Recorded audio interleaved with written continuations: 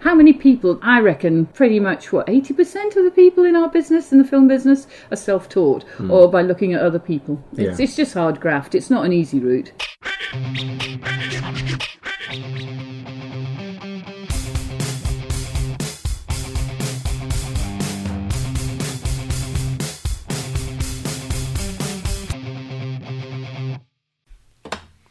Well, now, Todd, how's your week been? How you feeling? You sound better. Thank you. I am feeling much better. I'm still trying to find that balance between being productive enough and overdoing it. Mm-hmm. Some days it'll just all of a sudden sneak up on me and I have to go sit down. But I'm feeling a lot better. I think I'm going to be off the blood thinners by the end of March. Woohoo! Amazing. Oh, that's good. And it's great to have stuff on my plate. I got things to do, and I'm digging it. I'm doing 8 masks for a children's theater production of The Little Prince that I'm having a ball with. Three unique characters: the fox, a snake, and the rose character. I don't know if you're familiar with The Little Prince. I'm not, but they sound like fun, man. Yeah, it's because I think we were a little too old when it came out. I certainly was. But it's a great show. It's a wonderful message for kids. It's all about love and acceptance and being who you are. It's a great show for kids. And then there are 5 other characters. There's a businessman, a lamplighter, a king, a conceited man, and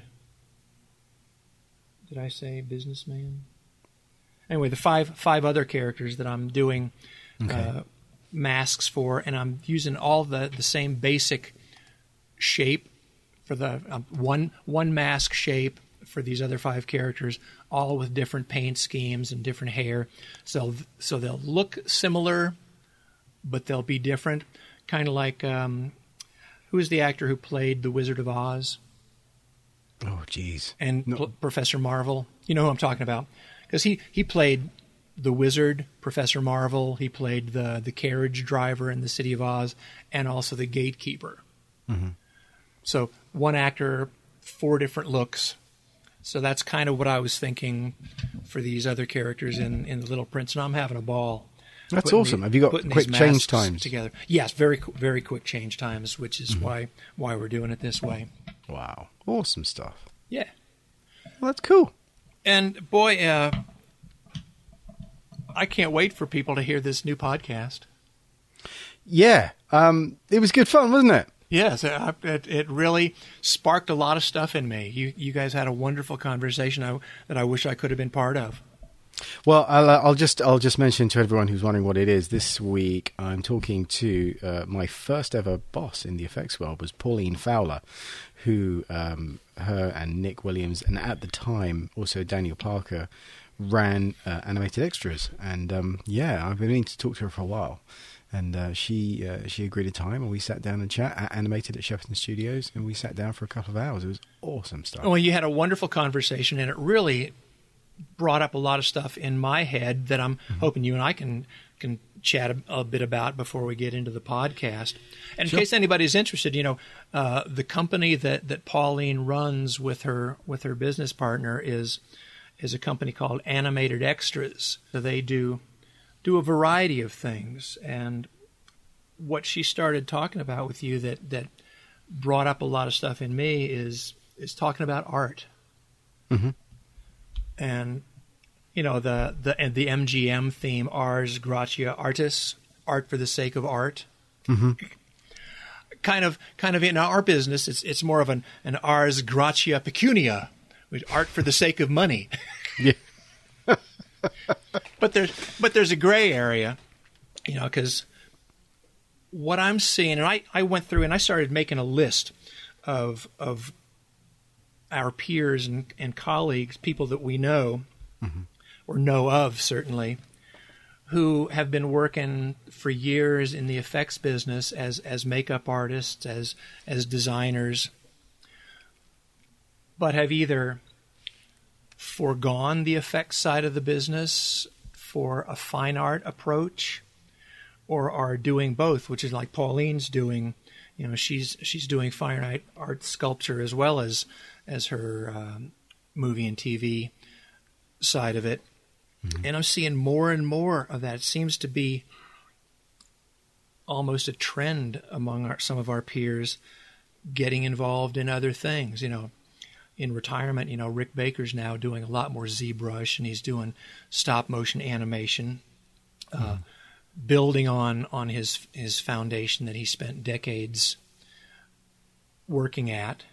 But guys like Tim Gore, Patrick McGee, Cass McClure, Chris Wallace, Michael Spatola, Jordu Shell, Mark Tavares, Michael Burnett, Kazoo. Kazoo, Kevin Merck, though Kevin, you might know him as Turkey Merck. He does these wonderful ceramic coffee mugs, all based on zombies and anatomy and stuff. So he's really more of a sculptor than a makeup artist turned fine art sculptor. Jamie Salmon, Richard Martin, John Schroyer, I suppose to an extent even you and me, are doing other things than just makeup anymore. Yeah. Because of the way the business is, whether it's just bullshit on set, or crazy hours being first one there, last one to leave. The way it's been a back and forth between CGI and practical stuff for some time, and it looks like now maybe in the long run CGI is going to win out. So people that are still well in their working years are looking at options of other things to do that they can capitalize on skill sets they already have.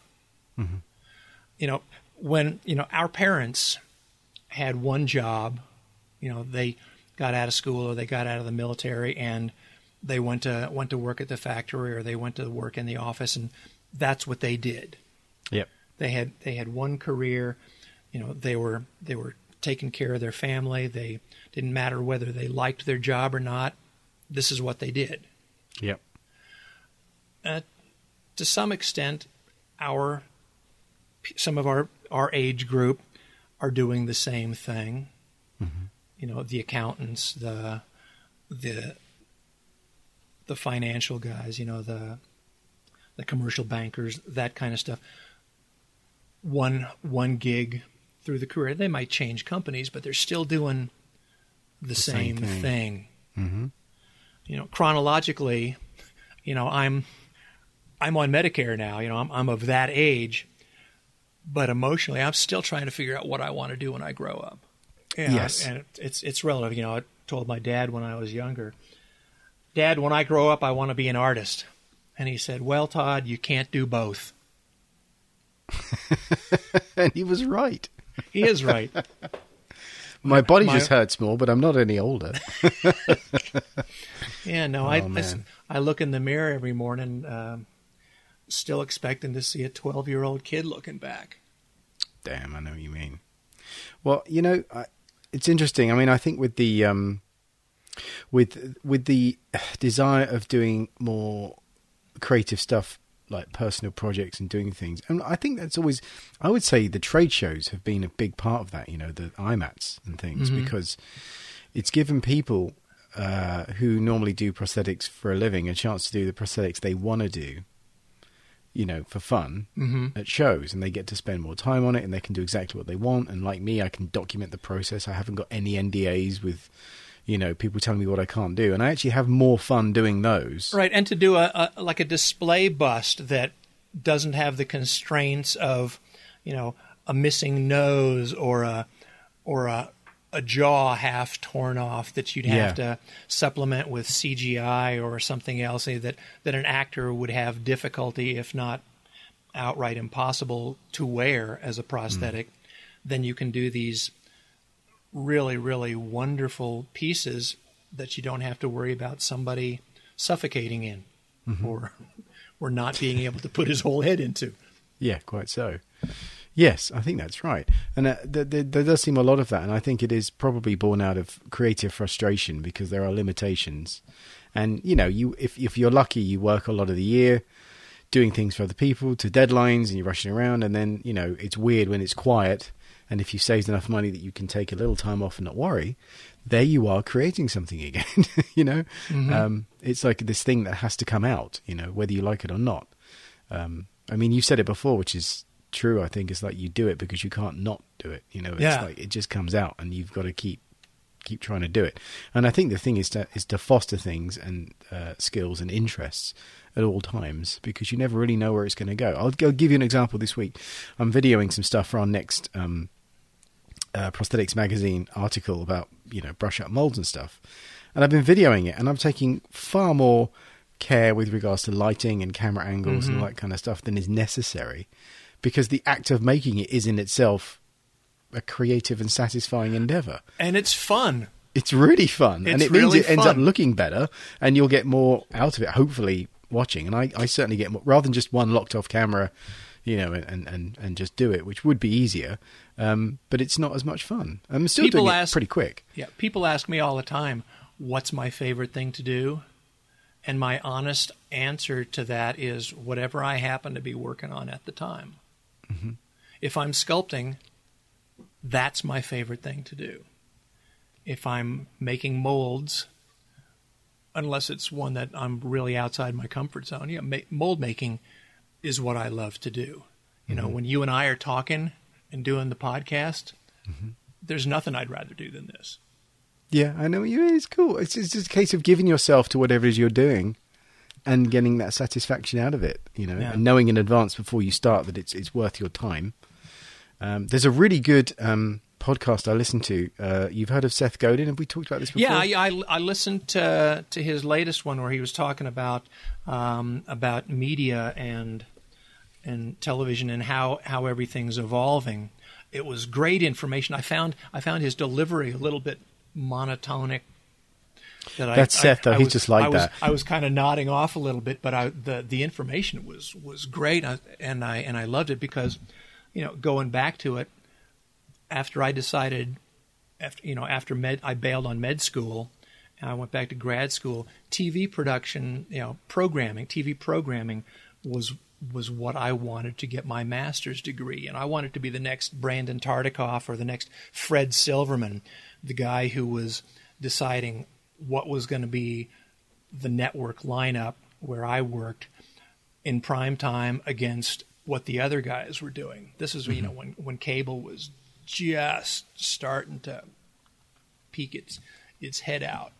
Mm-hmm. We didn't have all of these different outlets that we've got now where, my God, programming's got to be nightmarish now because highly competitive before. Now it's got to be ridiculous. Mm.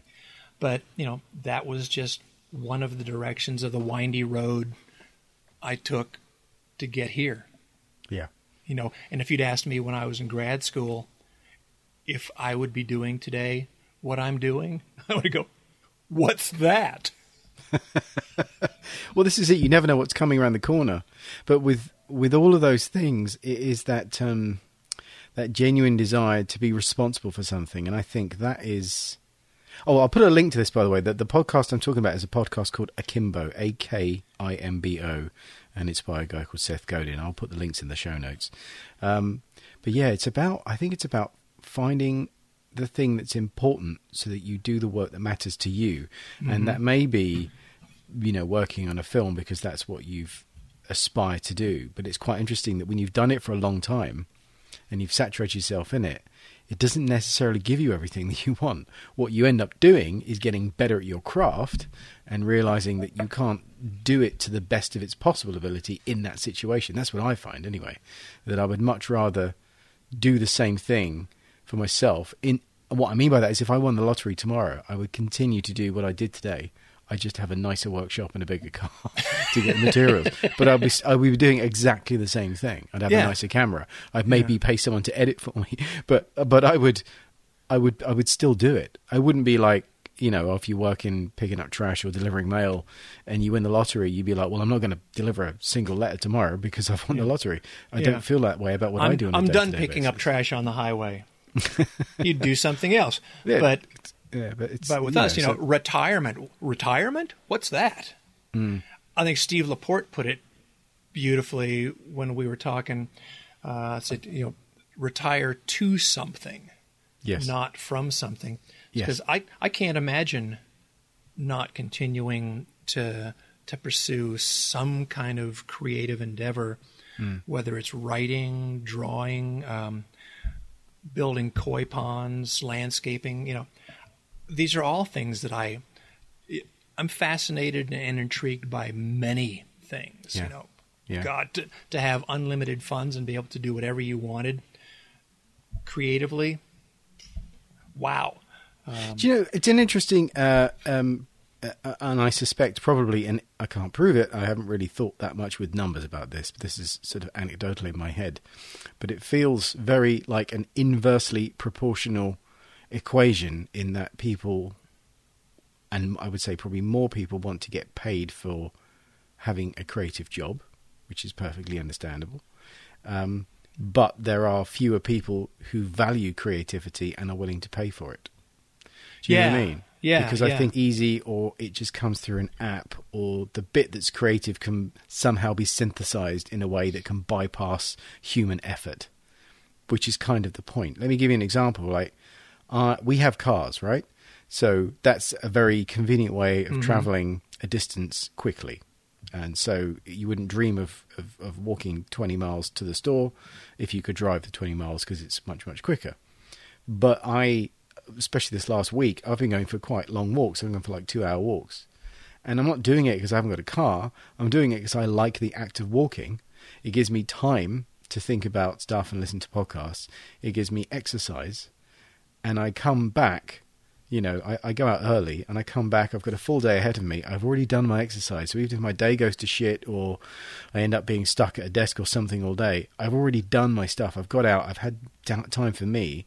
And so what I got out of it was it wasn't the journey. So, it wasn't getting from one place to the other that was the requirement. It was the act of doing it that was a requirement. Well, it's like you're putting your whole being on the back burner. It gives you the opportunity to have no distractions and to just work things out. Let things just germinate and disseminate and do their own thing without having to work at it. It's like when you're stuck for an answer to a problem, go work on something else and stop thinking about it. Your brain doesn't turn it off and go to that other task. It keeps working on the solution to that problem in the background, and you'll be doing something else, and all of a sudden, the solution to that problem that had you stumped before presents itself to you, and boom, you're back in business. Yeah. If I had if I didn't have to worry about paying my mortgage and putting food on the table, I would do what I do for free. Yep. I love it that much that I would do it for nothing.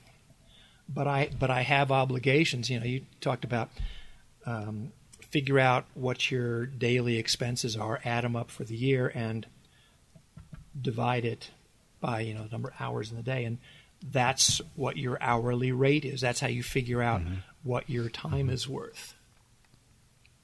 If I didn't have to worry about that stuff, I'd just keep doing this for anybody that wanted it done because I love it. I teach for selfish reasons. I love teaching. It was never on my radar. I kind of fell into it accidentally through the industry, and turns out I'm pretty good at it. But I just lost my train of thought where I was going. You were saying how you teach for selfish reasons. Yeah. I mean, I know. Yeah. I get off on seeing people get excited about the stuff that excites me. Yes, and I like it when. That's why I teach. Yes, it is. It's quite a fulfilling thing, and it's nice. Happens a lot on the 911 page on Facebook where someone will ask a question. today someone was asking about edges, and it was like, oh, we wrote a blog post about that and put that up as a link, and it was like, it felt it's nice to know what somebody's problem is and be able to sort of explain it to them. And I'm the same when I've got something that stumped me and I go on YouTube and I find someone that's done a video or a tutorial or something that explains exactly what I've been trying to figure out, and I don't know even how to ask the question. I'm so grateful that someone has addressed it. Yeah, no, I love seeing those light bulbs go on over people's heads. Mm-hmm. It just makes me happy. Yeah, it's exciting. That that people want to pay me to do that, or that anybody actually learns anything from me, because I'm just sharing what I love. Yeah, it's very exciting. It's all icing on the cake. And if you've been doing it for a while as well, you start seeing people, who break out and they get better than you, and they're better than you could ever be. And it's like, wow, look at that guy go. Right? It's fucking brilliant. Yeah. And then they end up showing you stuff and helping you out, and it all just kind of comes back on itself. I've had maybe one or two students in every sculpture class that I've had, and most of the sculpture classes I taught at the Art Institute were big classes, 30, 32 students. Wow, that is a big class. In a class for a 4-hour sculpture class. And there's always at least one person who's never touched clay, sculpted anything in his or her life, and finds out that they have a gift for something they never would have known about if they hadn't taken that class. Mm-hmm. To see somebody who's never sculpted before bang out something in the course of the term that I go, holy crap! I wish I knew how to do that. Yeah, it is amazing. It's just there. Yeah, and I think this is a thing. I think there are probably lots of things that we can all do well that we just perhaps haven't tried because we didn't like the sound of it, so we didn't do it. Mm. And you're kind of missing out on things. Because you need to try stuff. So I think, this career path thing and everything is an interesting one. I think we need to kind of break it down into some kind of practicable steps, because it's nice to talk about, but how would we answer the question? So how do you sort of fit creativity in your life? And I guess the most important thing is to not set yourself up a ridiculously high and unattainable level of things you need before you start doing something, because they can become reasons to not start because it's not perfect. Yeah, it's like approaching a sculpture. You block it in with rough forms, and you do the details the very last thing, because if you try doing detail work right from the start, you'll never get finished. Mm-hmm. It's like trying something grandiose. It's good to be ambitious and excited and want to do something spectacular, but get good at the small stuff first, because if you try to take on something you have no idea how to approach, more often than not, the result is going to be frustration and failure, and they won't do it anymore. Yeah, won't come back for it. Yeah, it is. I think doing things on a small scale is good.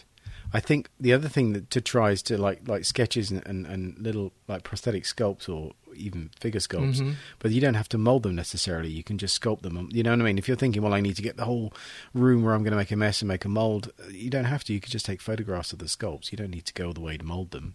And you don't even have to sculpt them physically. You could get Sculptress, which is a free program, right, and sculpt it, digitally and just rough it out. That would be a good thing to do as well. I think it's just the act of doing it, isn't it? It's the act of creating things. Like, what's the minimum, requirement that you can have in order to start creating things, just for the sake of doing it? Because you get into the habit of doing it, it becomes a regular thing, and then you do become what you do mostly, and then start creeping up on you. You start doing more of it. I think it's very important to try and make it a habit, to try and do something creative. If you're seeking to do a creative thing, I think even if it's like you said, it's not necessarily the the activity, like maybe you want to sculpt and you can't because you haven't got a place to sculpt. You could do it digitally, or you could do sketching, or you could, do you know what I mean? You could do something that's close to it that keeps that part of the brain alive and keep ticking over. Sure. And then you'll, when you can, you start sort of fleshing that out. But it's very important to start doing things. And I think on a regular basis. Yeah, and just do it consistently. Find time to set a little time aside to do it, whether it's writing, whether it's sculpting, whether it's drawing, whatever it is.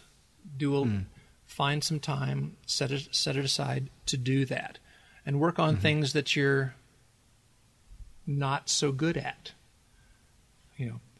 If ears give you trouble, sculpt ears. Work on ears until you get good at it. I saw someone on Facebook. I posted a picture of some ears they sculpted, and it was like, that's cool. Just sculpting things like in ears or a nose. That's a very good thing to do. Yeah, facial anatomy can be tricky. Sculpting eyes, lips, noses, ears. Some of the most convoluted, difficult things you can sculpt. Getting the muscle groups, that's one thing, but getting the facial anatomy right. And there's some tips and tricks. We're going off on a tangent here, but there are essentially formulas that you can use to get the proportions and placement of facial anatomy correct. But then, getting the curve of the nostril and into the tear duct. It's all of these little things need to be paid attention to and worked at until they look as good as you can make them look. Realism isn't necessarily the goal, but believability is. Yeah, I think it's good to have some kind of work towards something that you can use the things you've created for. Like, for example, creating little characters or something for you may not make an animation, but you could make a series of characters and then take stills of them as if they were from an animation. Do you know what I mean? You don't have to go the whole way and produce a movie in order to get the satisfaction of doing those things. And then you're sort of practicing, the act of doing that, with a means that you have at your disposal.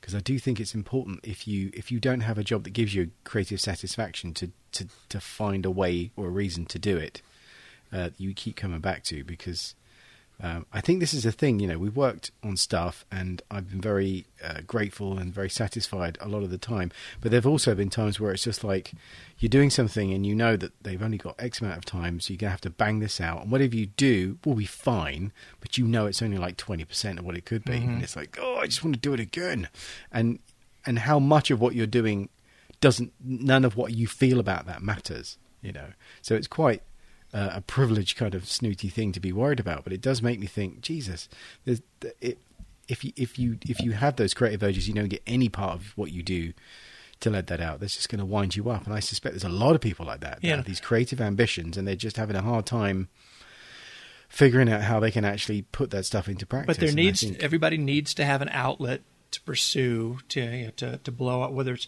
you sculpt to blow off steam, or you like many of us, you do it because you can't not do it. I'm gonna send you a letter that we can put up as a link, also that Martha Graham wrote to Agnes DeMille about the nature of an artist. Because we're never satisfied, and that's okay.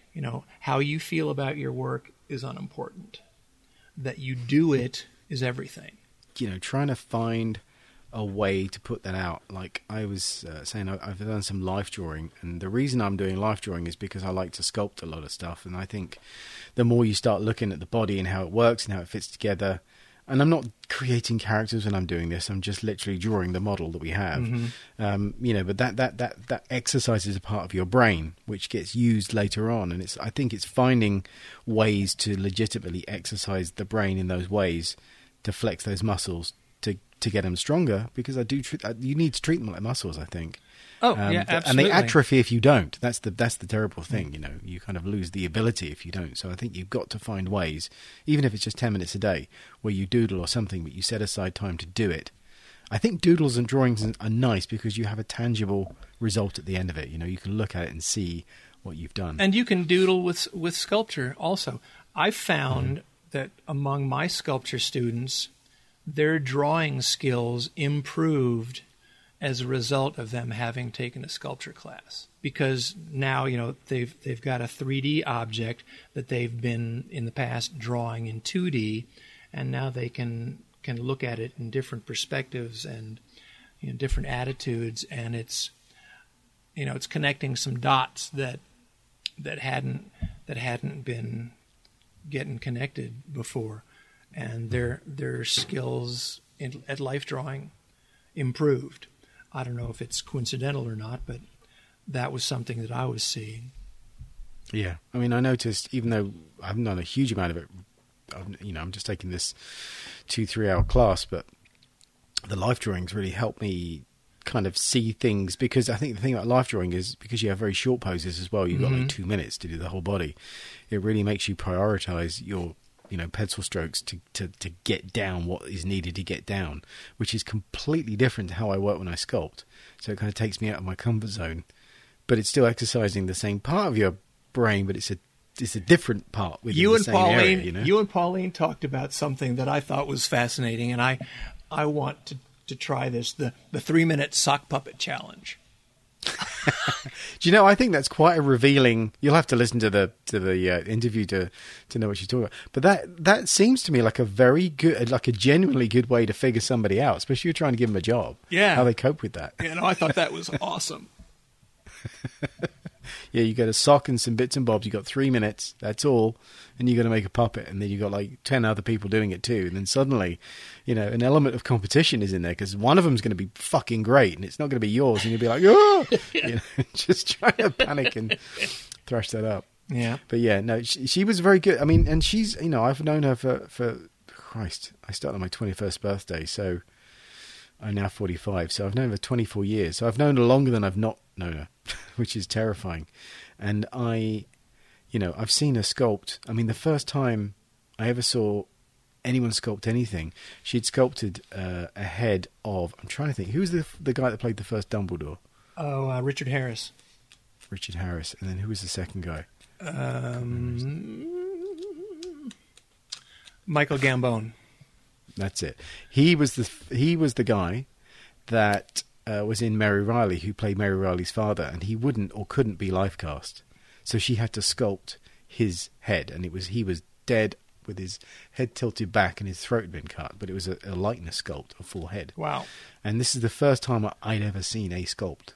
I'd never seen anyone sculpt like professionally, and she sculpted his head, and I was just blown away that someone could take a lump of mud and make it look like fucking Michael Gambon. I was like, Jesus, that's amazing. And I know people sculpt. I was at college and I'd been there, but I'd never seen someone whose job it was to do this. And the reason that it was there was real. She had to do it. She had to bang it out. And it was like, fuck. And you realise that's like watching a sprinter run fast, or, a dentist do a routine filling perfectly. Yeah, no, it's only in muscle memory. It's only in this business where, somebody can have, what do you do? I'm a sculptor for blah, blah, blah. Because, before getting into this, being a sculptor meant you would sculpt something and then hope you could get somebody to buy it, rather than... Which would be nice. Yeah. But that's tricky, that's tricky because, back in the day, representing things was, people would buy portraits, 500 years ago, if they were rich. I mean, I don't think poor people paid a painter to sit there and paint them, right? Mm-hmm. But there was literally no other way of capturing a moment in time or the image of somebody because there was no other medium available. And then as photography came in and replaced that, I would imagine, portrait sculptors are tearing their hair out because no one's paying for, someone to sit and paint for 6 weeks your portrait. Mm-hmm. Well, and Pauline's a hell of a photographer. Oh, she's amazing. Wow. Oh, yeah, she's very good. But you know what I mean? But it just affected what it was for. And nowadays, people do need sculptures, but you would have a hard time saying, I can sculpt, give me money for my sculpture, because most people would think, oh, can't I just download the STL file and print it myself? Do you know what I mean? No one wants to shell out big money for sculpting, for sculpture, but everyone would like to be paid well for sculpting. Mm-hmm. Do you see what I mean? It's very odd. Yeah. But throughout all of that, I think those that do sculpt, if they sell their sculpts, they obviously feel good about it. But I don't believe at any point they're sort of like drudging through it whilst they're sculpting it, because they haven't got the money in front of them. Especially if it's speculative, like you're hoping to sell it in the future, but you haven't got to buy yet. You know that what sustains you through that self-doubt, which we all get, is the joy of doing it. And I think it's trying to find a way to cultivate that joy in a way that, you know, you actually do have something tangible and good, and also you get better at it as well. Well, I think it's that's like an exercise. I think that's part of the problem of people trying to get creative work for little money is they think, well, you enjoy doing it, so why should I pay you lots of money for it? That is a weird one, isn't it? Because you like doing it, that should be reward enough. Yeah. Well, if I were independently wealthy, perhaps it would be. But, you know, I have a mortgage to pay and now medical bills. But, you know, I would love to make some money at it. Yes. And it's weird because if you had, like, you know, a plumber and, you know, he's putting in your toilet and then he sort of let slip that he quite likes plumbing, would you feel entitled to say, well, I want to pay you less, seeing as you're having a good time? You know, yeah, I'm only going to pay you if you're having a shitty time and hating every second of it. That would be the inversely response to oh, you enjoy it. then thanks. So, and that's a shitty life where every single job is something that you hate. I don't like the idea of that. No. So yeah, but you're right. If people get wind of that, it's like, oh, you enjoy it, then take advantage, and it's like, oh. So how do you make money doing it? It's hard. I mean, the commercial aspect is difficult because, you know, you if you're in that sort of very fortunate position of being somebody that people come to because they need you to make something, then chances are, you know, you're making something that they want rather than you want. But you'll enjoy doing it, which is great. But that is not. There's so few people out there that say, I want you to sculpt this for me. And for everyone that does, it's almost like they're only doing it because there's literally no other way they can get that thing. If there was a way they could get it without involving you and your labor and your time, they would. You know, if you're trying to sculpt a portrait, if there was already in existence an STL file of you, exactly, why would you pay for someone to sculpt it? Yeah. But undeniably, if you enjoy sculpting, you would love sculpting. So you're trying to find ways, you know, of having those situations where people pay you to do the things you love. So it's a weird one. I'm not quite sure what I'm trying to say. It feels to me like, you know, just understand that most people, you know, are looking for the cheapest thing possible, and they're not looking for portraits, you know, to do that kind of thing.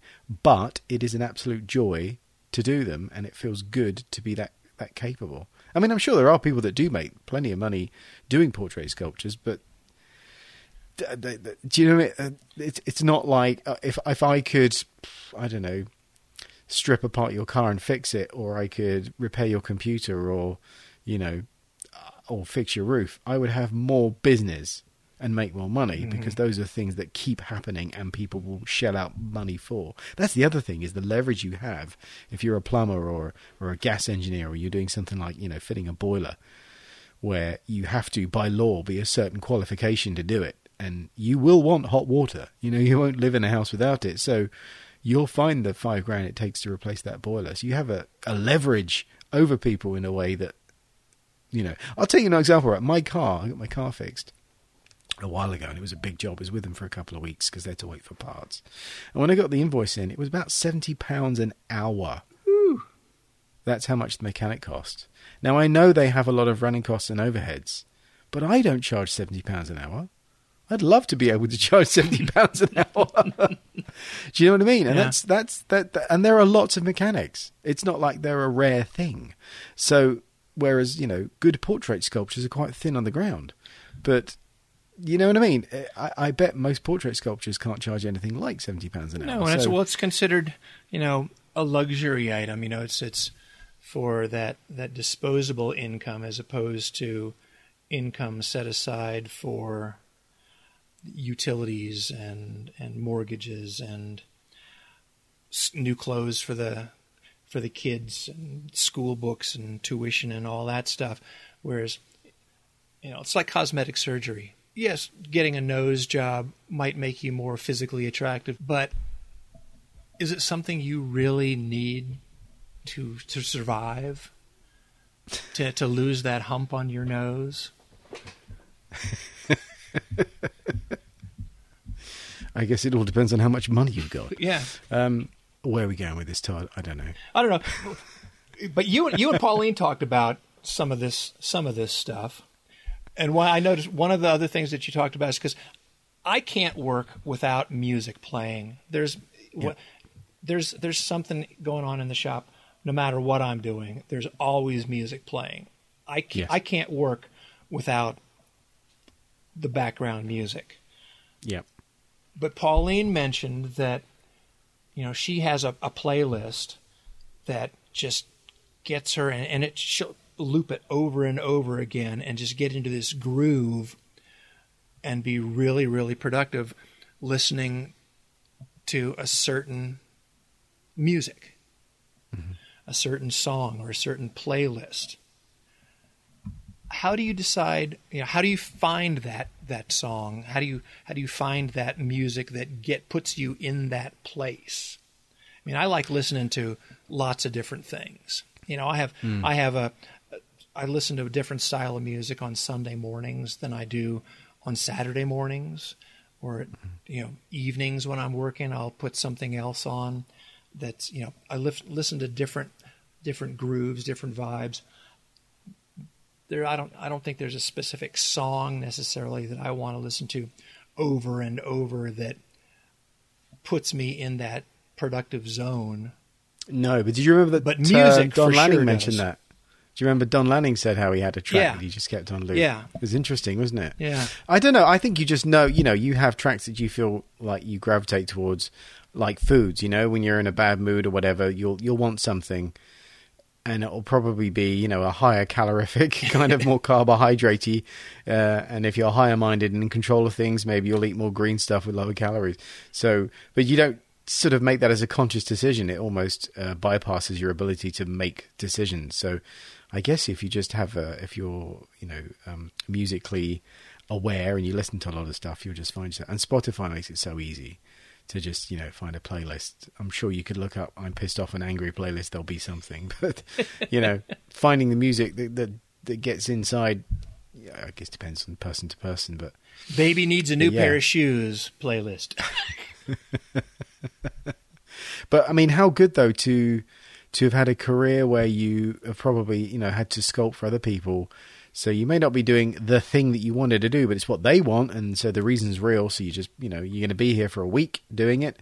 And that's a lot of time. So you'll listen to a lot of music, and most of it you'll probably forget. Some of it you'll be like, well, I'm listening to this because I know I like Nirvana or whatever. And then if you're working with other people, that's quite nice, because then you get introduced to other things and you find it. But it's interesting how you say with that music, it really shows you how that side of your brain is engaged with sculpting. It's a very emotional thing, and you have to be in the right frame of mind to do it well. I think you can go through the motions of it, and sometimes you have to, whether you like it or not. But to really tap into that real creative thing, you've got to be in the right frame of mind. It's different. The comparison I would use is like, I can wash up, I can wash dishes anytime. It doesn't matter how I feel about it. The quality of how I wash the dishes remains the same. But if I had to write, I don't know, an obituary for a friend or something, I'd have to be in the right frame of mind to do that well. Because it's a different kind of work. It's a different labor. It's an emotional labor. And I think that's the thing about sculpting. It comes from an emotional place in a way that a lot of jobs don't require you to have necessarily. And so if you do that regularly, it kind of creates something in your brain which, you can't live without. and you end up having to sort of engineer situations to do it, or you start finding. And that's why I think it's interesting that Pauline went first. She's always been a great sculptor and done sculpting, but then she kind of took up the photography thing, I guess, as a way to continue to be creative, without having to wait around for permission, or sometimes I guess just to get away from what there's no clay involved, there's no tools, you don't have to do it in that one place where your sculpting stuff is. You can just go off and go somewhere with a camera and do other things. So and please no one but yourself. Yeah, and you're cultivating this urge, which is only helping everything. It all feeds itself. So yeah, it's a tough one, but yeah, it's that emotional work that's an interesting one, especially when it's something you care about. Because sculpting is a fucking pain in the ass sometimes, and when it goes wrong, it really pisses you off. It hurts you in a way that you forgot you had. It's like, I can't tell you how many times I have started from scratch just because it wasn't working. It's easier to sometimes just completely trash it and start over than to try to fix a sculpt that's gone wrong. Yeah, you got to tear it off. But then there's that kind of mourning that you go through. But then what do? You either that or you stay with something that's not working. Yeah. All the time it's not working. And, you're having a shit time trying to make it work. Yeah. It's a tough one. Sucks to be an adult. It does, especially when you've got to pay the bills. Well, I guess we should just stop talking for a second, just let Pauline get on with this. So this is my chat with Pauline Fowler. This was earlier I think we did this early in February, and it's taken me a few weeks to get my shit together and get this done. But it's worth the wait. So yeah, we started. I don't have a start. I just talking about it. Okay, well that's good then. You lead on, Macduff, and I'll follow. So we can I get pictures of your little things that you're sculpting? Yeah, of course. You said you had some photos. When will you get the final one out of the foundry? Oh well, they've got a big exhibition on at the moment, and wait. The signal was that's fine. No, we always have sound. Yeah, okay. So they've got a big exhibition on. So I'm a little bit further back in the list because it's quite a well-known sculptor who they're working for. But I reckon all three sisters should be finished and patinated within another couple of months. Okay. Yeah. It's quite exciting. I took the first one to the Windsor Contemporary Art Fair and got a lot of feedback. But someone saw a picture of my sculpt of the third one, even though I'm selling them together. I'm going to sell to anybody. But they saw the third one and have already want that when it comes out in bronze. So that's good. And it's quite a well-known person within the film industry, and it's genuine. So I'm looking forward to that, because all I want is for someone to buy one of my bronzes to justify the expense that I've spent on them. Yes, because they're not cheap. No, they're not. No. Otherwise, I'm going to end up with an awful lot of expensive doorstops, or a lot of my friends are going to get expensive doorstops. But I did enjoy it. And I think the decades of working to briefs and deadlines, and we're all creative people, but the industry has been brilliant. You cover so many skill bases. It's somewhere that you can use your creative thing, but it's really difficult to do stuff for yourself. So your personal creative thing can get lost somewhere along the line. You get so used to working to a deadline that you try and do something for yourself, and you haven't got an end date. So I don't know what I'm going to do, or because you've got people criticising or controlling to a degree the direction that you're doing your sculpt because they've ordered it. And so when you're doing again something for yourself, you think, is anyone going to like it? Does it matter? Why am I doing it? So it sets up this incredible sort of circular motion of thoughts in your head, and the number of times I've started and just quit. You just don't know why you were doing it. You wanted to do something, you need that brief to kind of plug you back down. But at some point, I don't know what happened, but at some point I just thought, well, sod this, knuckle down. So I started one lunchtime, and then and you enjoyed it. Oh yeah, and not only that, the idea evolved. I was just going to do something and try and experiment with monster clay because everyone else has been using it, but I tried it, and then I thought, thoroughly enjoying this. Got totally lost in the first one. Thought I want it to have a bit more gravitas. I don't want it in cold cast resin. Yeah. I don't want it, I want it in bronze. I've always liked bronze. It's for me. I don't care what other people think of it. And then I got a little bit overexcited and started the second sister, and then got totally thrilled and finished the third one. That's pretty good. Backup recorder, by the way. Wow. Just in case, for some reason, Cute. I just suddenly remembered. Like an alien. So, but yeah, so that was that. That has been the first bit of freeing up that I've had in over 30 odd years. But you sculpted, I've seen you sculpt like little sheep ram heads. Oh yeah, I've done that, and I've got a bull's head and all of that sort of stuff. But they were, in a way, if I'm looking at those, I like them. They're at home, they're on pedestals. I walk past them, give them a polish every now and then. But they were things that I could do.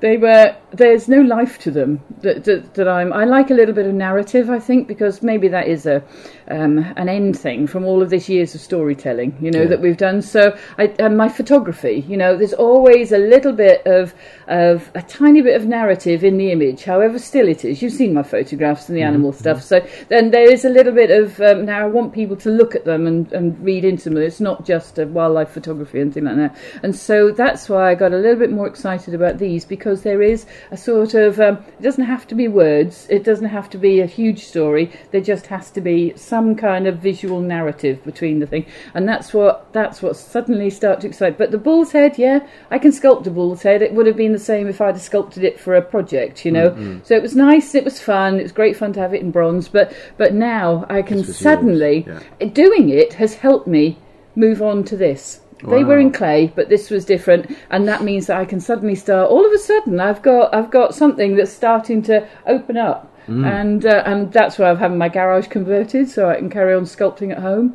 and amazing. Yeah, well, the garage conversion. I don't know. You did your own, didn't you? Yeah, it's hard work, but it was a pretty sound building to begin with. Because the builder started in September. It's only a garage, and what day is it now? It's February now. We've still got the sink and the heater to go. Oh God. It's all insulated. It's a Norfolk builder. Okay. Yeah. So you runs to a different drum. Oh, total. Okay. Yeah. So that's why you moved somewhere like that. Well, no, I said, will it be done before Christmas? And he sent me a text saying, of course, ho, ho, ho. And that was... You didn't specify which Christmas. No. But it's nice and white. Yeah. So can you work in it yet? No, he hasn't. The electrician hasn't been to finish off the electricity, so it's minus 27 in there. So okay, it will be cosy when it's done. It will. I bought myself a heater with the instructions on the top, and I was going to get a wood burner, but I just couldn't be arsed. It's a bit of a faff, isn't it? You know what? These oil fill things, have you got those? I've got those. They're amazing. Only one. Yeah. I don't know how big your room is, but only one, and it keeps a good temperature for sculpting. It'll be fine. It's a double garage, so I have a couple of those going. Yeah, but they're great, and you can have like timer plugs on them. So it now comes on an hour before you start. I can't wait. Well, getting the hip operation, I want to set it all up so because I can stand and I've got to move around. So I've got my sculpting stand. I've got all the stuff. I've got the microwave in there. It's all ready so that when I start recovery, I can go in there and do something. I'm not just going to sort of sit around and feel sorry for myself. No. Keep sculpting. Keep sculpting, yeah. Amazing. Yeah. So how did you start sculpting?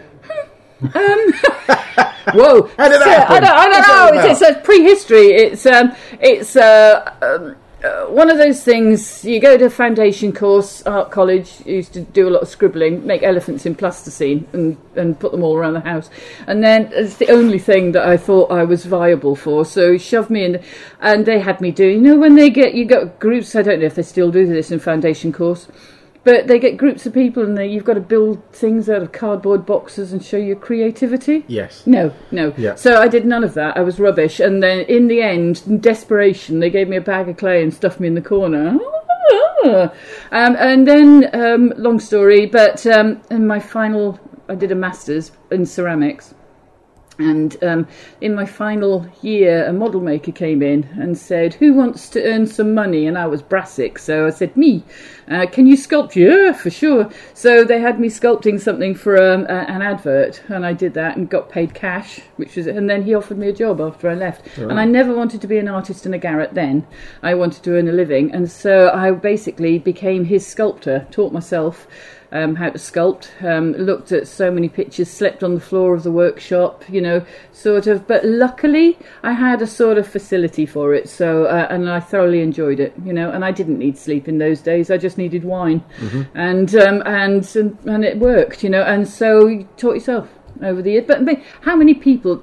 I reckon pretty much 80% of the people in our business, in the film business, are self-taught or by looking at other people. It's just hard graft. It's not an easy route. Yeah, but it was an enjoyable thing to do when you sculpted. Oh, yeah. Apart from when I got that gritty stuff down the back of my jeans, which, that 2-part foam stuff, that gets everywhere. It's horrible. Yeah. No, don't like that's that. Not good. No, not good. Yeah. But it wasn't like sculpting was like a chore for you when you did it. No. Like when you sculpted in clay for the first time, was it like something clicked in your head? Yeah, Like, it was this is total. It was pretty instant, and yeah.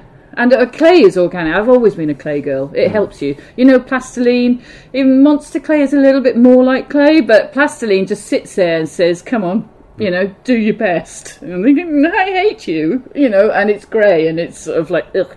But clay's organic. It's and what's the sculptor's thing? Nothing in nature is symmetrical. I've always lived by that. Nik hates it because his mechs have to go in a always nothing in nature's symmetrical shape. But fair enough. but I don't care.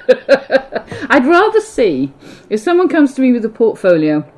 I would rather see something that has a little bit of organic life rather than an uber technical, which is why I'm struggling a little bit, and it's not because I'm an old fuddy-duddy, but I'm struggling a little bit with the 3D scans of things, because they tend to be, they tend not to have that little bit of something that has got life.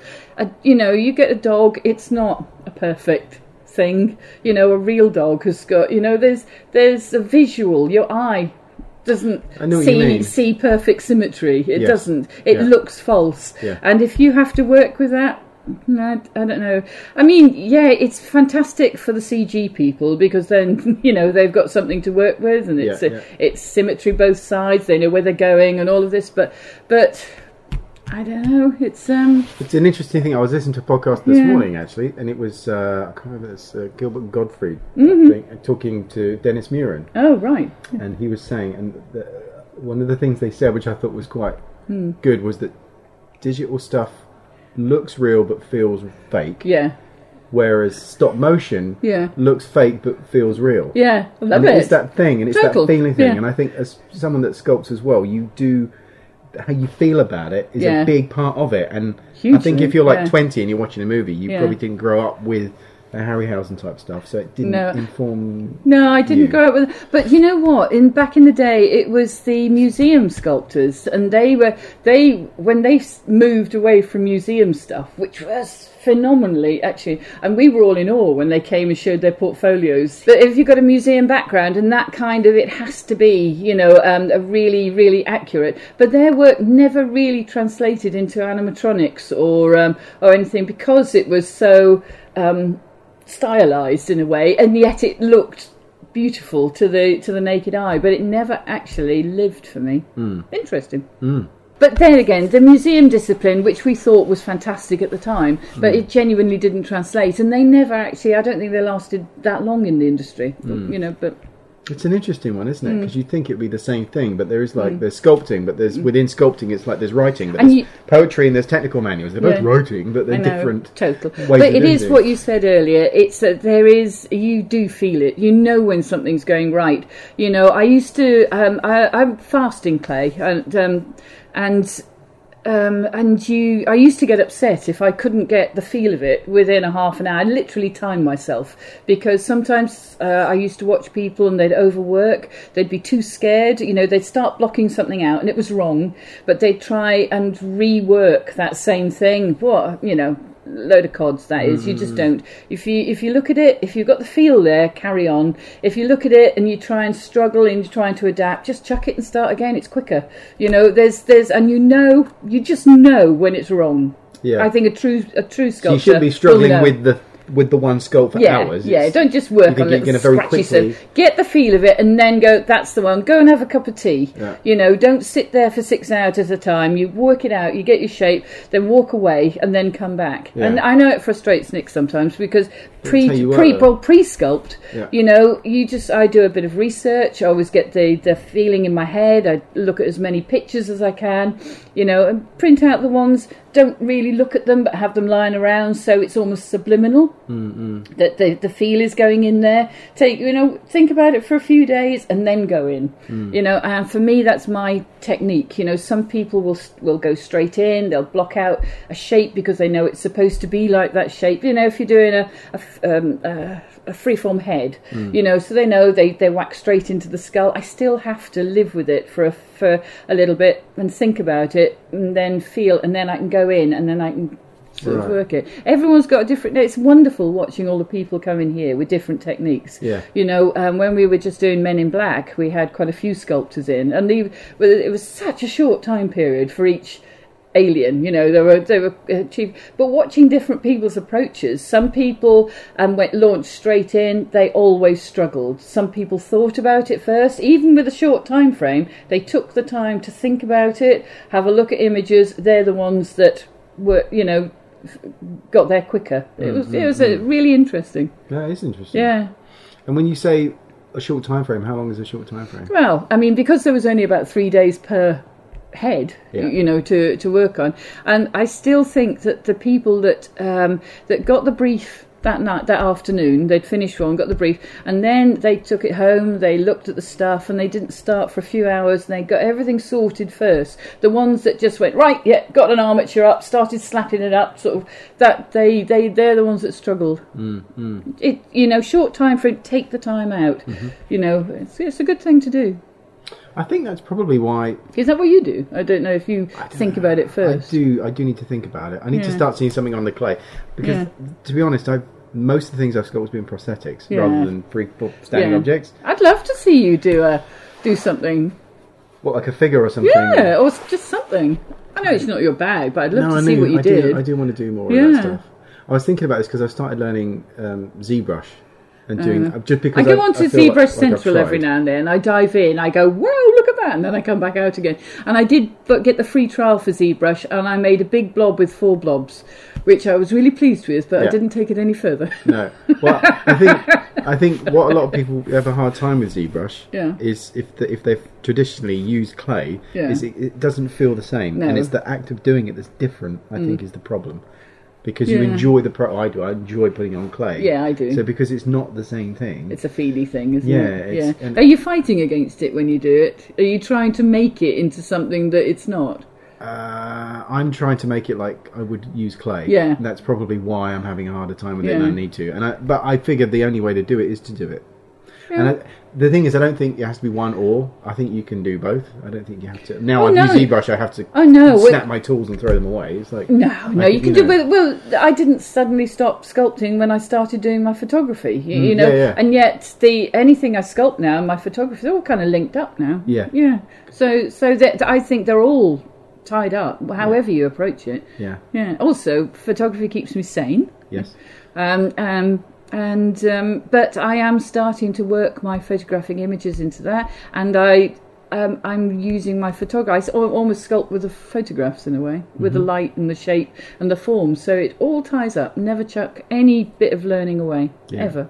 But you like making creative. I mean, I guess that's the lure of photography, is you're actually able to create something in a different way. I only use layers. You know, that's the only thing I've learned. Photoshop and me, we don't get on. We're not friends. You know, I've got really? No, I only do layers. That's the only thing I use because I've got. I mean, I do lectures on my layers, but and I only know what half the knobs on my camera are for at the moment. But it's a big camera, and I've got lots of them now, and I've got big lenses which weigh a ton. But no, I only use layers, and then I do my editing in a really ancient aperture. I tried Lightbox, but I didn't find it quite as intuitive. Not yet, anyway. So we'll see. I still haven't got my head around that Lightbox. I've never needed it though. I mean, I'm sure it's very good. No, I prefer but my I'm old not a aperture. photographer, so I just I only ever need to composite things in or clean them up, and I use Photoshop for that. So. Yeah, no, I haven't learned how to do that in Photoshop. It seems a bit more clumsy in Photoshop to me. I like that retouch thing. You just and take it off. Yeah. Yeah. Anyway, I don't enjoy using Photoshop. I mean, I will use it, but that's I've never why felt I don't. pleased about doing it, and I feel like I should. I'm always disappointed. Once I discovered layers, which is because I'm what they call a textural artist, then that changed my whole thing. Yeah. And that gave me the ability to almost paint with my images and turn them into the stories that I make, you know. Okay. So that was fantastic. But I'm not I don't like doing too many sort of multiple, what they called, I don't know what. They look almost like adverts to me, you know, when you comp fish onto people's heads and all sorts of things. You know the kind of stuff. So I'd rather my thing is, because I'm a bit of an animal conservationist, I want people to look at the animals. That's how I see them in my head. That's what I want to see. That's a different route. You know? Because I've seen that with your pictures. Like you sort of have an image, like a really cool image, but the moment is what it is, and you can't necessarily control the background. Yeah. And the focus being the animal, and then you manage to do, and I don't know how you do it. Yeah, I have looked at your pictures, but there's these layers, and it's just like, but keep the depth and the light. Yeah, but I can't see the mechanism at work. I can't see what you've done. Good, and I'm not going to tell you. Okay, that's lovely. Thank you. So it's the only thing I'm clinging on to that's mine. Yeah. Aren't you clever? No, it's fucking lovely. That's really cool. Yeah. But as far as the industry stuff goes, I mean, God, blimey, I mean, we've both been hugely lucky. Yes. You know, we've managed to, over the years, work on... How long ago was it when we first met? Well, I came here for the interview. When was that? It was in the old building. Was it 26? What was the building number? 24. 24B, wasn't it? Yeah. 24B. Yeah. I liked that one. Yeah, it snowed inside in winter, and we had to stop at 4 o'clock in summer because the plastiline melted. Yeah. Remember? Yeah, because it was a metal. nice hot box. Yeah. But we did have parties in there. It was amazing. Well, I started in 94. Wasn't that long after me, really. Yeah, you'd done Frankenstein the year before. Yeah, Mary Shelley's Frankenstein. And then I did Event Horizon, didn't I? Yes. You know, straight after. Yeah, well, it was Mary Reilly. And then... And that was the job that was my first job. I was running foam. Yeah, I remember. And running Skinflex in the foam room. Blimey. Long before Silicon. That was a little bit of a disaster of a film, wasn't it? Yes. I mean, 3 months to film it. Yeah, one sequence. It was me and Marion Appleton. Do you remember the lovely Marion Appleton? Who used to smoke, hundreds of those Dunhills a day? Yes. And she used to come in at 2 o'clock in the afternoon and work through the night. And you'd come in the morning and there'd be a heaped ashtray. And she used to work with 000 paintbrushes. And you'd give her 5 heads, and each one in foam would be absolutely the same. Yeah. Yeah. It's beautiful. Absolutely. She was, an absolute star. But it was the beginning of Silicon when just before she passed away, and due to the smoking. But just before she passed away, people were starting to use Silicon. She didn't like it because she didn't know it and didn't understand it. So it would have been tough for her, I think. It was, because I remember we had foam heads, and then there was a skin of Skinflex over the top that was translucent, so it would show through. Yeah. And I remember pouring that fucking getting over touchdowns. They were nightmare, weren't they? Horrible, awful. But that was an effective use of something that was opaque with something that was translucent. Yeah, not far off some of the first stuff then, wasn't it? Well, I remember because I think it was the Henson's bunch that were doing the motion control. Yeah, they suffered a lot. That was tough. That's when I learned how to play Doom. I was on the night shift when they were rendering stuff in those days, and Anton Boniface, do you remember Anton? He did all the mech. So anyway, he lives at, I don't know where he lives now, America. But he, we'd sit there and they had the computers and they brought Doom. So I learnt how to play Doom on ultra violent, ultra fast, and I did all the hidden levels. 3 months. I was good at the end. Game. Yeah, it was the best game. It was amazing. It was Bob Keane who introduced me to Doom. Yes. Yeah. I think I saw it at Bob Keane's. Yeah. Yes. He was the person that introduced me to Doom, and that was it. I was an addict ever since. Yeah. Because that was that's right. I remember it was on Mary Reilly, because Mark Coulier did a makeup test on me. Yeah. On my chest, it was like a bruise thing. Because he'd inject himself in the neck. Yeah. And then the head appeared. Yeah, it's like coming out. Yes, that's right. And there was like the first stage was the bruising. Yeah. And they did a fucking camera test on me, and he painted it all in packs on my chest. And then did you get it off the hairs? I didn't have hairs on my chest. Now I'm fucking rusty carpet. But But Mark did this test, and because obviously he worked at Animated, we popped in afterwards. Yeah. And and that's when they were still there at Pinewood. I think it's now 3D Creative now, the digital scanning place. We were there forever, literally 3 months. It was a bit of a disaster for Henson's, that one, I think. But, yeah, it was a nightmare. Yeah, and then I did Event Horizon with Paul Anderson, and then because we got on really well for that one, he asked me to do Resident Evil, and that one was lovely. Oh, I really enjoyed that. Remember those blooming dogs, and covered in. They look fucking great. They did look good, yeah. Although the very first test, we had the Doberman, and we wrapped it in all of this transparent latex with all the stuff, and we had to walk it down the corridor to see to the stage where they were doing a screen test, and the damn thing shook, because there was something on it. But it shook. By the time it got to Paul, I think it had a little bit left on the top of its head, and the corridor was covered in shit where it had shook all the blood and the goop off. And it took me 8. He said, "You're going to have to clean that off." So I had to go back and clean the corridor and scrub it of blood and dog skin. Yeah. But I did enjoy that, and I really enjoyed working with him. It was an absolute hoot. And then I was a sort of an advisor on the second one. Amazing. Because they went out to Canada for that, didn't they? Because budget. Yeah. But I remember seeing some of the makeup tests that they didn't use. Oh, we did Barry Best. Remember he was a zombie? That's right. Yeah. No, some of it was great. Yeah. And we did enjoy it. He did have this tendency to say, "You've given me 100%. I want 110." And you said that. Can I amend my invoice? Yeah. You really a heart sink, and I can't do any more. I'm knackered. Oh my god! But I did enjoy his company. It was really nice. Yeah. I want to talk about what goes through the brain when you sculpt, because I find myself when I've got a deadline and a brief and like someone just done a design. Panic.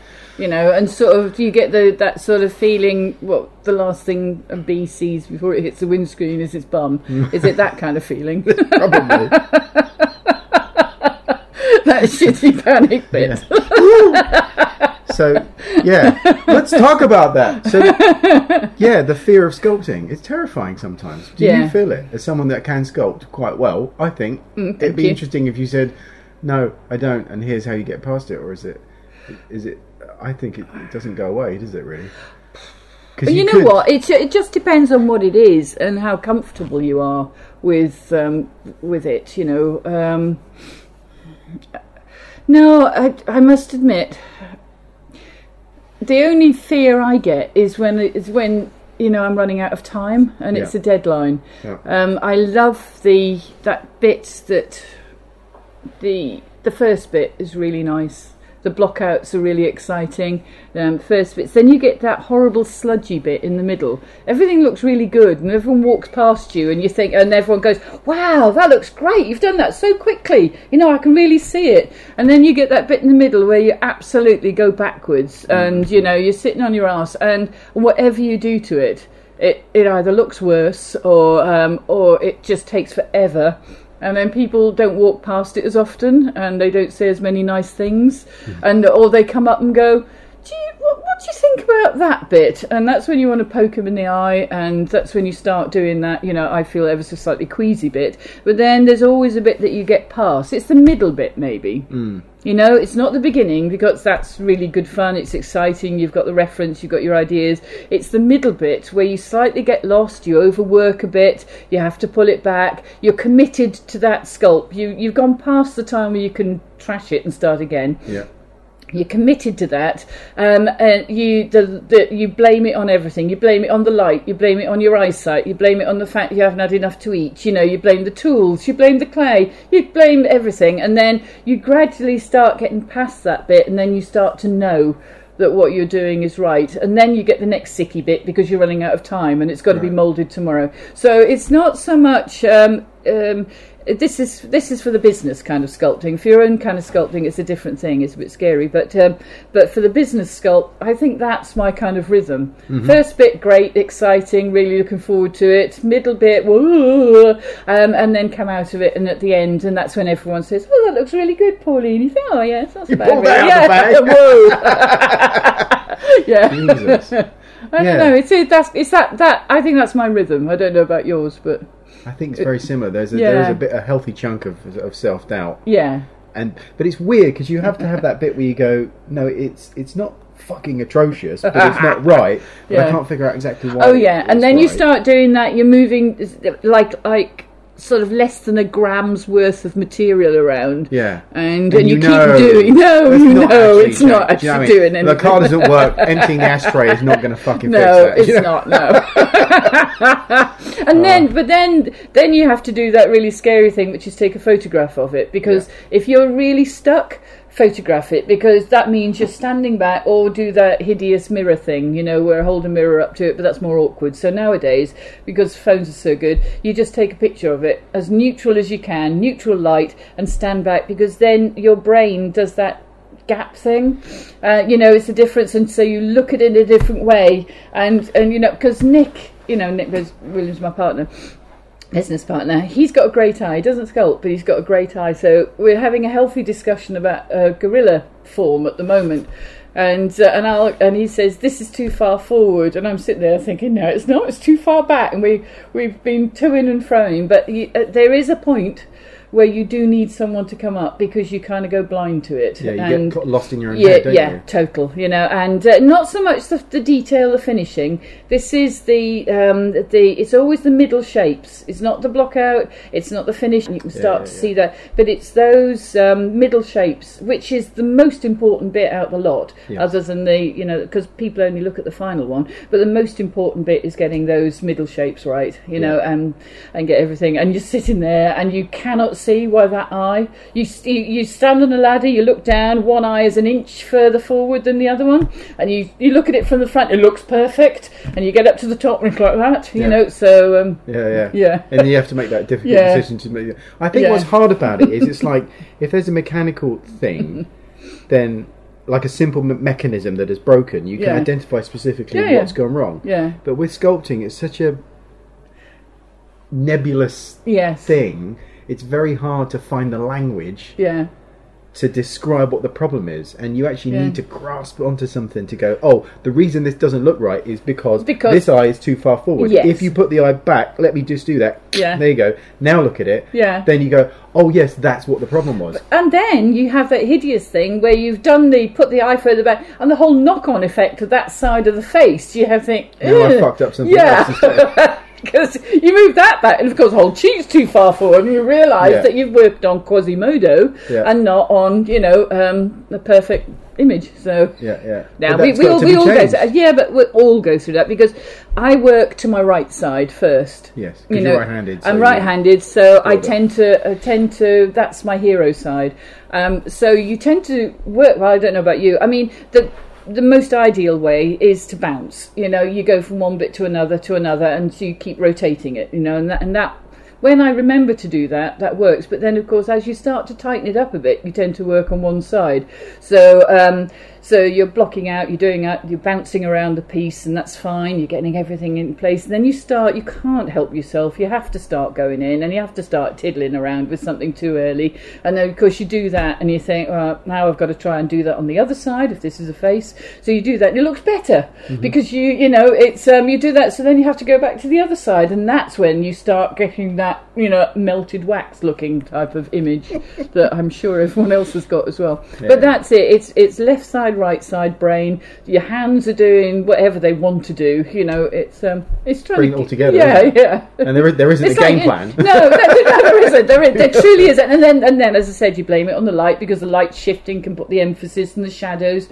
And you need. It's like a potter's wheel. You need to be able to tap it and just centre the whole thing, when it's going all over the shop, and you need to be able to slow it down, tap it to the side, centre it, and do that. It's draining, both physically and emotional. It doesn't matter how big it is. I think emotional cost is not something a lot of people factor in when they're sculpting. But it is truly there. It really is. Because the feeling you get when it starts working. Have you never sort of stomped off from the thing? Absolutely throwing your toys out the pram.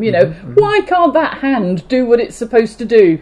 I'm telling it. I can see it. So you do get hugely frustrated. If you're a technical person, maybe you approach it differently. But if you're an emotional, organic sculptor, I think that you get so totally involved with it, don't you? Yeah. Well, I remember watching you and Julian Murray sculpting on Mary Reilly, all these different bits and bobs. You didn't watch us sculpt the tiger. I didn't watch you. No, but you're allowed to. You weren't around for the tiger we did for Gladiator, did you? Because that was amazing, because me and Ju we sculpted the tiger together, but we had a TV in the workshop, because we only had 4 days to do the whole tiger for Gladiator. And we watched Zulu, I think maybe about... you'd have to ask Julian if ever you interview him. I can't remember 6 times, but he liked the bit where the maidens, the nubile maidens, were doing the dance, so we had to keep repeating that. But the only problem is he kept stopping and watching that bit. We had it on a loop, and we know all the words by the end of the film. Now that is something. I know I'm following a different track here, but this is something that helps me personally. Is I put music on a loop.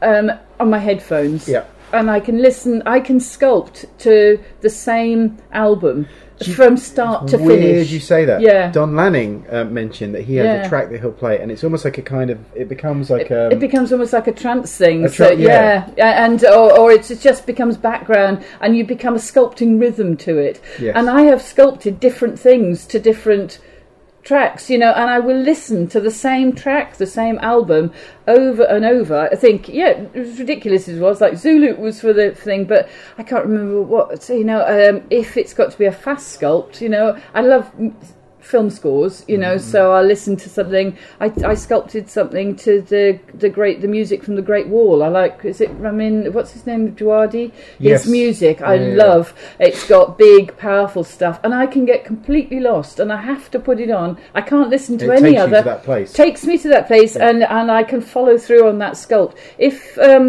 If I put any other music on, I struggle. Yes. But if I start listening to that, and then I'll just have it and play it loop and loop. That works for me. It's interesting, isn't it? Because it kind of confirms, certainly for me, sounds like for you as well. Sculpting's an emotional activity. 100%, yeah. And it feels like it could be or should be, and maybe there are people who will listen to this who aren't, but they're more technical. Yeah. That feels like, if you could do it technically, it'd be like washing up. Like you can do it no matter what frame of mind, because it's a process. I actually wouldn't be doing it if it was like that. It's not my nature. No, and it's more of a technical drawing than a charcoal sketch. No, it's which is why I can do other things, but the clay sculpting or whatever the sculpt, it's the bit that I enjoy, because that where you put a part of yourself into it. Yeah. And what is the point otherwise? And I don't like doing washing up.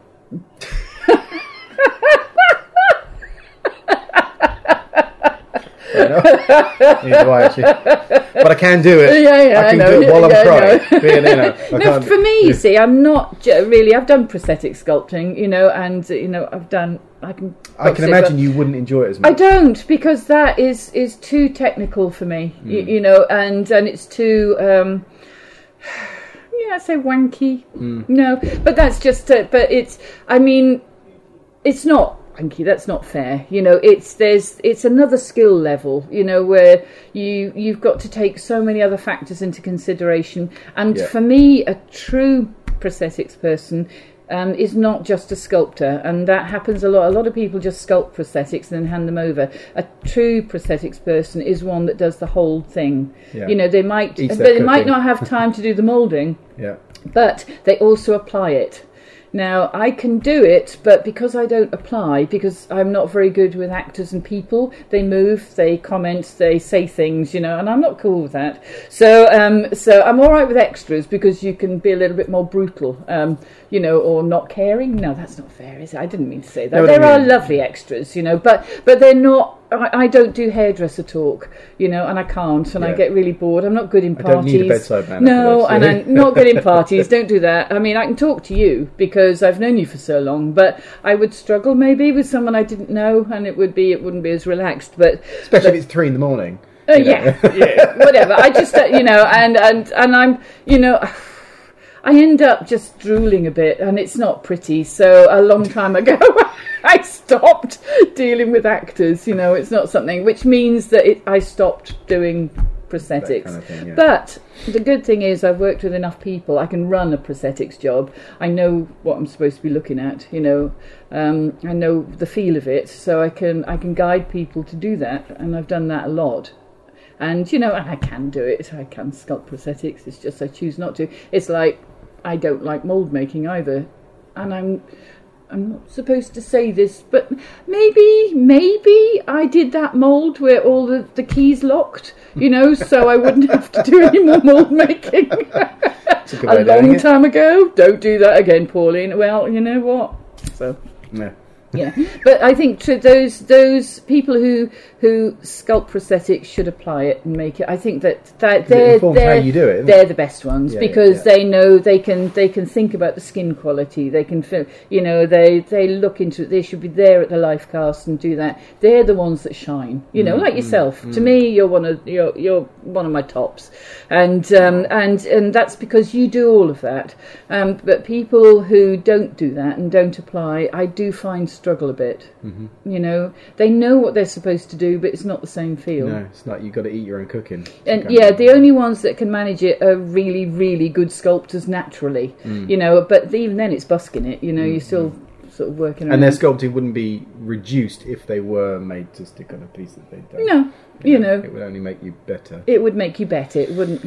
So it is a different discipline, and people. That's the thing. We get a lot of kids in here, and that's what they want to do, but they're not prepared to look far enough. They're not prepared to take it. They're just interesting. They like the idea of it. They like the idea of doing it, but they don't look at people. They're not interested. They don't do their research. Yeah. It's. I don't know if you find that. They love the idea of it, but they don't take it any further. No, it's only rare ones. It is hard, and it's a maturity thing, and it does happen over time. And I remember seeing books or things that you and Julian would like gush over, like reference things, and I remember looking at them. That's because we didn't know where to start, and so we just gush. No, but you'd show me something like like a classical Renaissance sculpture or something, and I'd look at it and nod, and I could see that it was a capable thing, but I didn't understand what the fuss was about.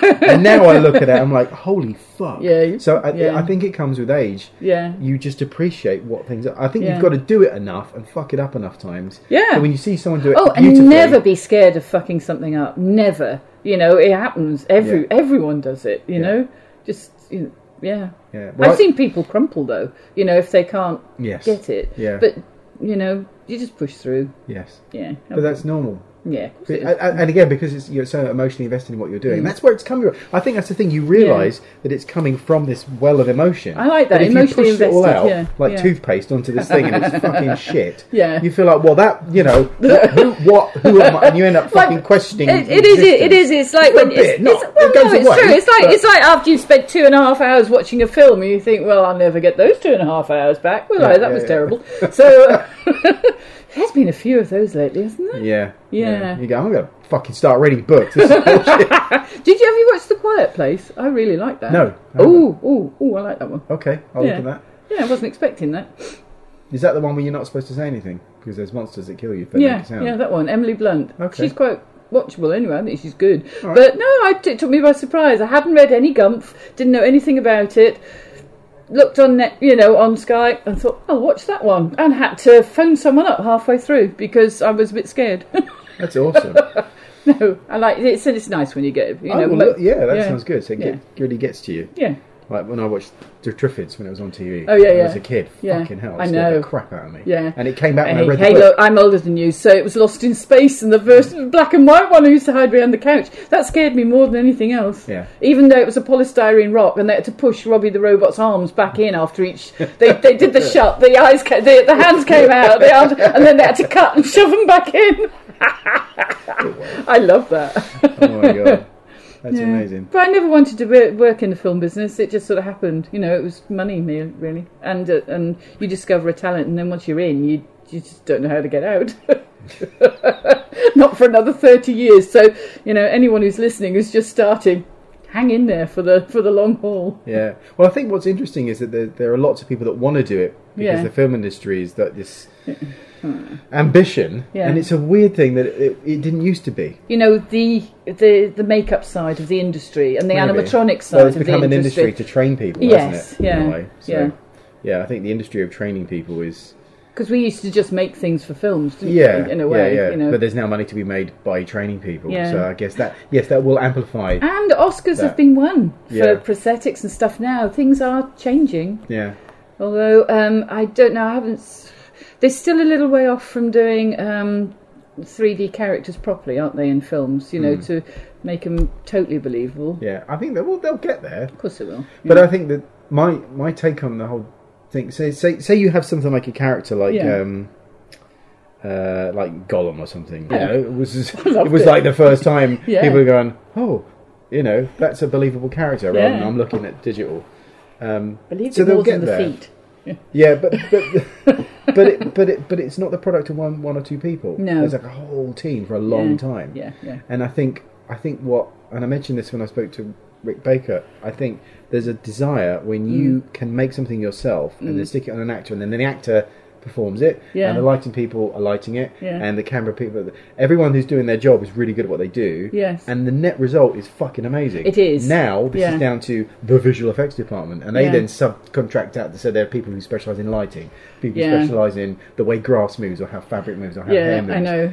And then suddenly it becomes fragrant, and then what was really good fun for 5 people is now a shit time for 1,000 people for a year. Yeah. Do you know what I mean? And they can, and what gets me though is that the producers and whatever can still change their minds. Yes. You've had, I remember talking to a big visual effects guy, and he said, we worked on a dragon that, it was designed, the movement went throughout the film, the whole thing. Everyone was privy to all of this, all the way through, millions. And then they saw the first sort of cuts, and they went, no, let's change it. He said, and that's just lazy filmmaking. Yes. I mean, you got something like the Coen brothers where they know what they want. They plan it and they fucking do it. Yeah. Whereas some of the others, they're just constantly like, during the 8 months it took to produce it, I changed my mind. I know. I want the radiator over there now. And it's like, and because you can, it's like, well, how much money can you get? And if they can do it, they'll just scrap it. That bit hurts. I don't like that. I don't enjoy that aspect of it. Happened a lot. 47 Ronin. On and that's the one. Yeah.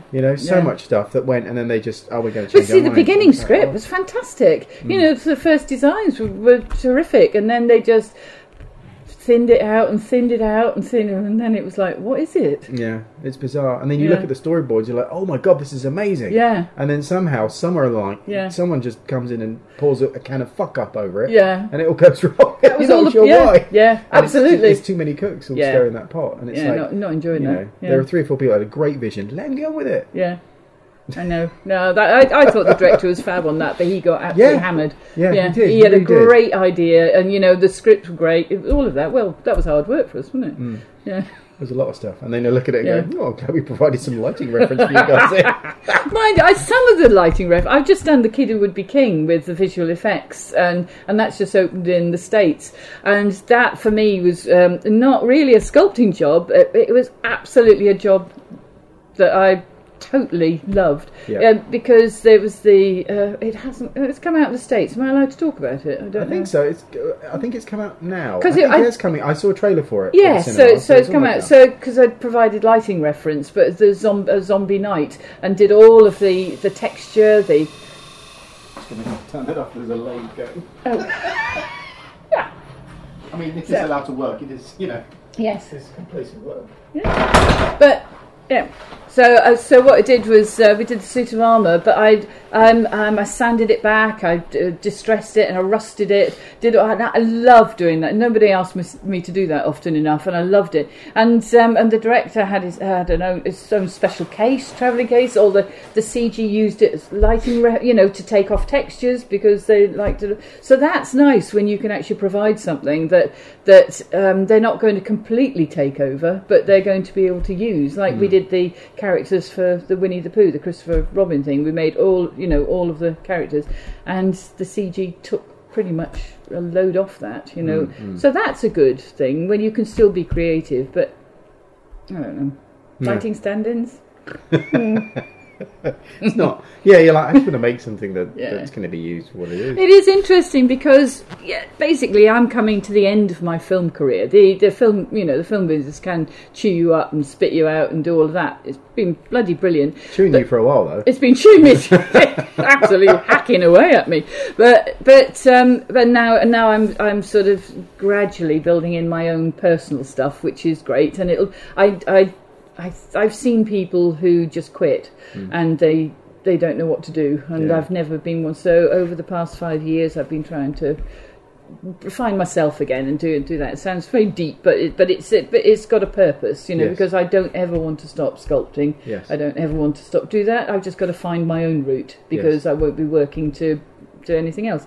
So, but I'm coming to the end, and it is going to be interesting because of all the kids, the people who are coming into it now.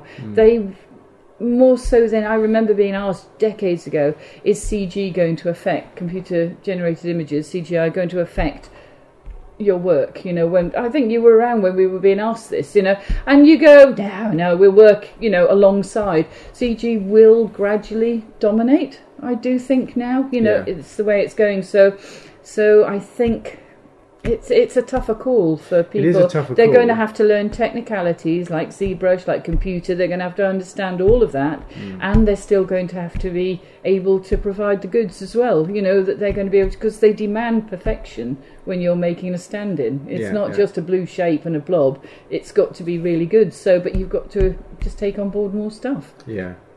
And I worry that alternative way of doing things won't be enjoyed by the people doing it in the way that we did when we made stuff practically. That's the thing. And I don't know though, because they don't know, they won't know any other way. So we just we're just leaning on the bar now, Stu, having a good old back in the day when I were a lad. Do you remember when we did this? But that's kind of what we're doing. But the people who are coming into it are going to be embracing it and moving on, and so they're going to be enjoying it. And then in 30 years' time, they're going to be doing a podcast, to someone saying, well, I remember when we had to do both computer and stuff. So it's just the way it goes, sadly. True enough. Yeah. We're just old fuddy-duddies, love.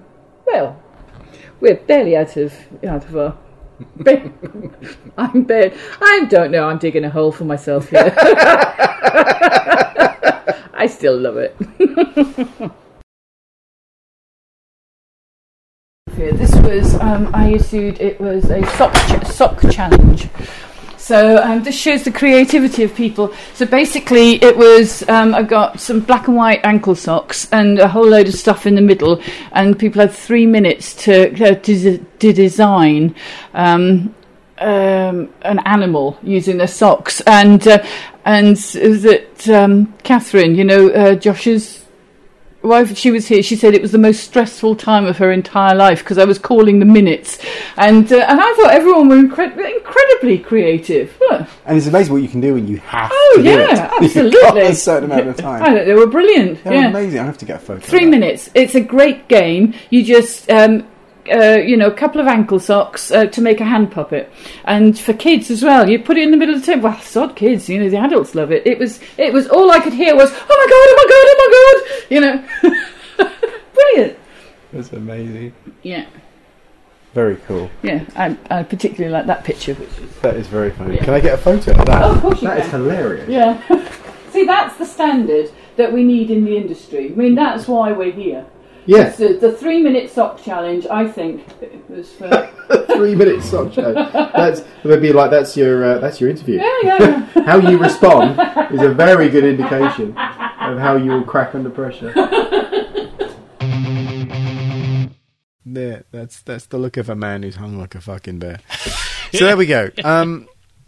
So yeah, no, I had a good old chat with Pauline. I thought it was fantastic, and I'm hoping we'll chat again. She'll come on again. She's probably having she's probably having her surgery, so she's having a hip replacement. Ooh. So wish her well. I'm hoping she's all fixed up. I'm going to go see her, I think, and see how she's getting along, and then get her back, get her talking again. That'd be great. And see the rest of these sculptures. She sent me some pictures of the sisters that she sculpted. Those 3 figurines. Mm-hmm. So that should be interesting to see all those. And they look absolutely gorgeous in bronze. They're really nice. Tell your friends, and if you want to email us at the show, you can do so at stuartandtodd@gmail.com.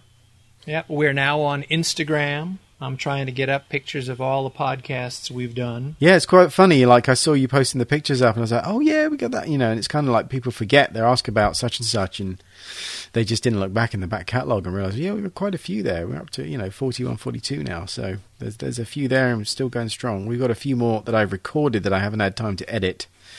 But they'll be worth the wait. It was a great chat. I'm glad we get a chance to catch up, and what a great conversation you had with Pauline.